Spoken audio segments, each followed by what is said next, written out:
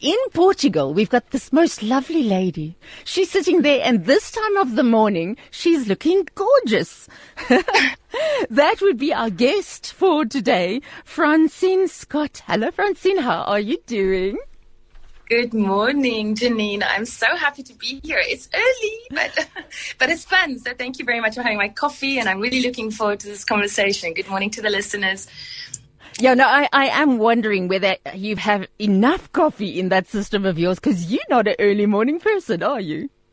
No, I'm a night owl. Unfortunately, that's when I get my busiest and my most creative. So I do tend to sleep in a little bit in the mornings. But I'd love to change that. Can you give me some advice, Janine? How do we do that? Don't put the sleep mode on the alarm. Never put.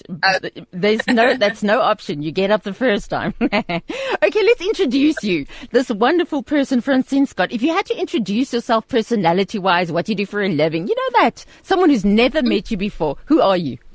So, okay, my name is Fransien Scott, and we have lived abroad now. It's going on to 21 years.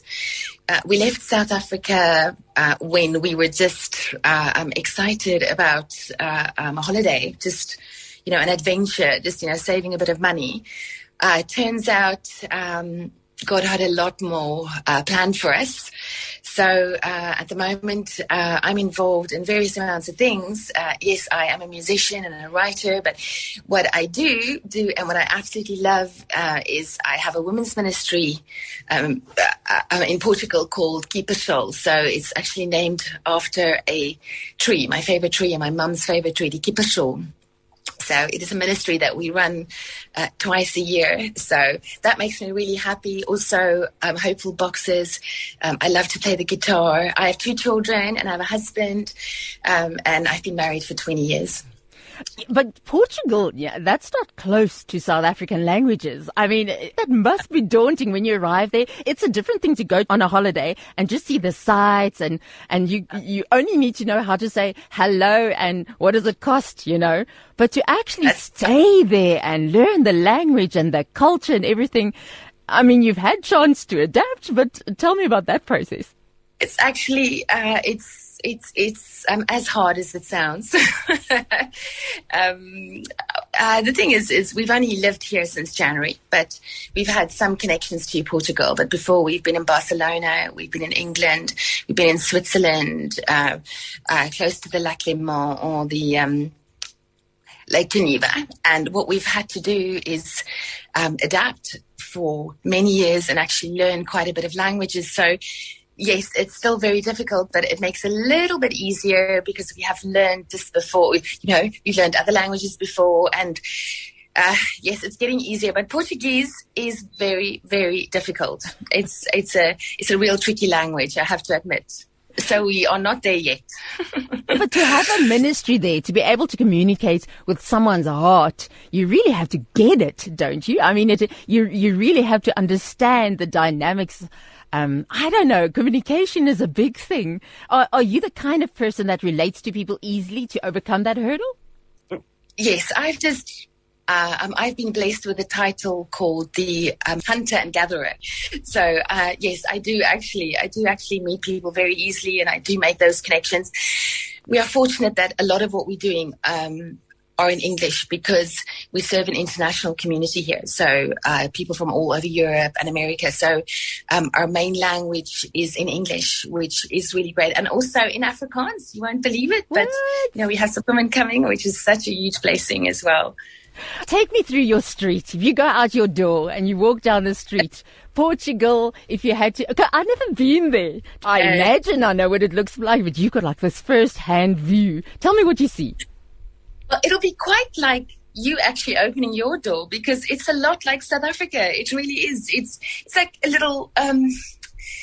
Yes, it's quite difficult to describe, but really to say that all the plants and the trees, they are mainly South African plants and trees. So the gardens are very similar.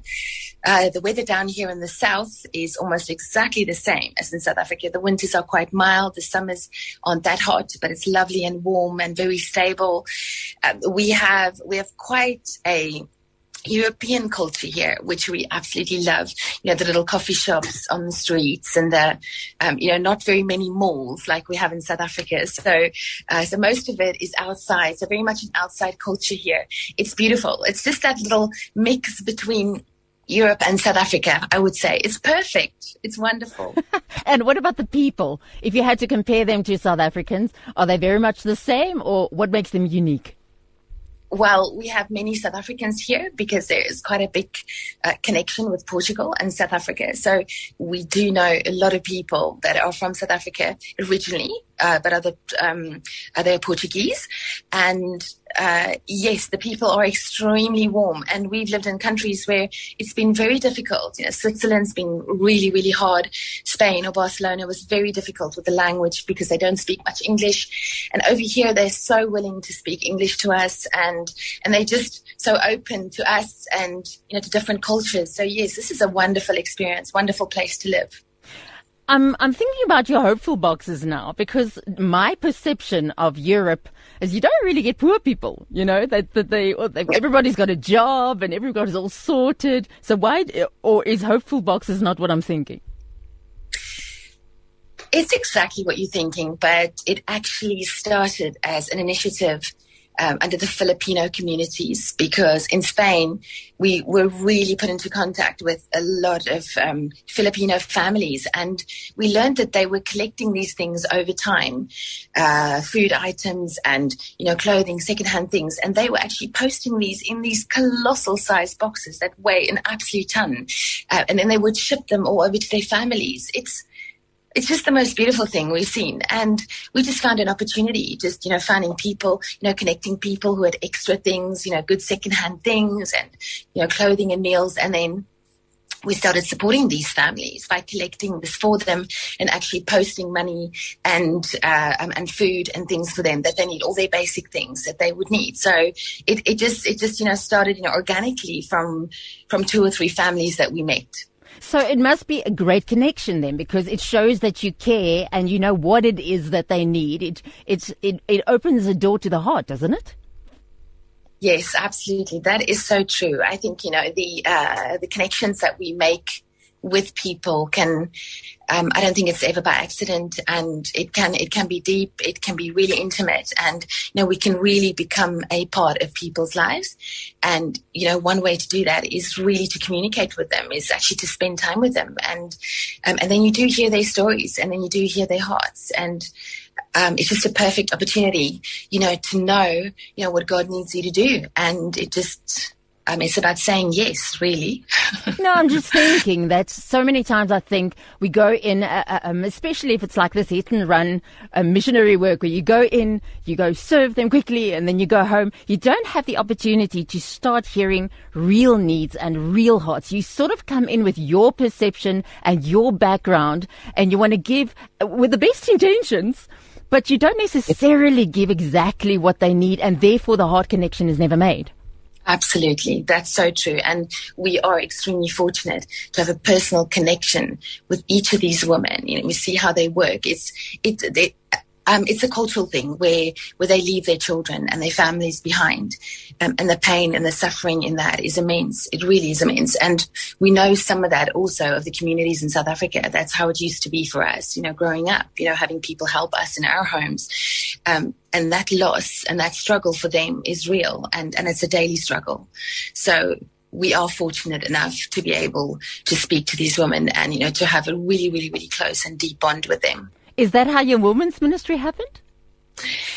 That is a long story. I had to go through quite a few dips and disappointments in my life. I had to understand, where God wanted me. So it was very hard for me to do this. I think, growing up, we are more focused on ourselves and our own needs, and this really meant that I had to put a lot of that aside. So I think, women's ministry came at a much later age, where I just felt in my heart that I just needed to somehow show what the love of Jesus is, because in Europe, people don't know Jesus. Really, they think Jesus and faith is the church and a building. It's very much, coming from a very traditional, very religious view. So this women's ministry developed into something where we are physically showing women what the love of Jesus is like. And we are bringing them into this beautiful place where they can just be loved and treated. And instead of just, preaching the gospel, we show them the good news. And this is how we bring people to faith. And it's a beautiful thing. The women's ministry, something to me, is very, very special because you're a woman and because you've gone through much. Because it seems that we go through these things, and I don't know why we as women, we feel we've got to hold the fort, be strong for everyone around us, because we determine such a lot of what goes on in our houses as well. So much of our energy goes in maintaining others, and then we get so thin inside. Have you found that in your own life, that even if you minister, even if you have to make music and write, and it's all about Jesus and everything like that, you also get to a place where you are thin and you've got to sit back and God has to minister to you? Yes, absolutely.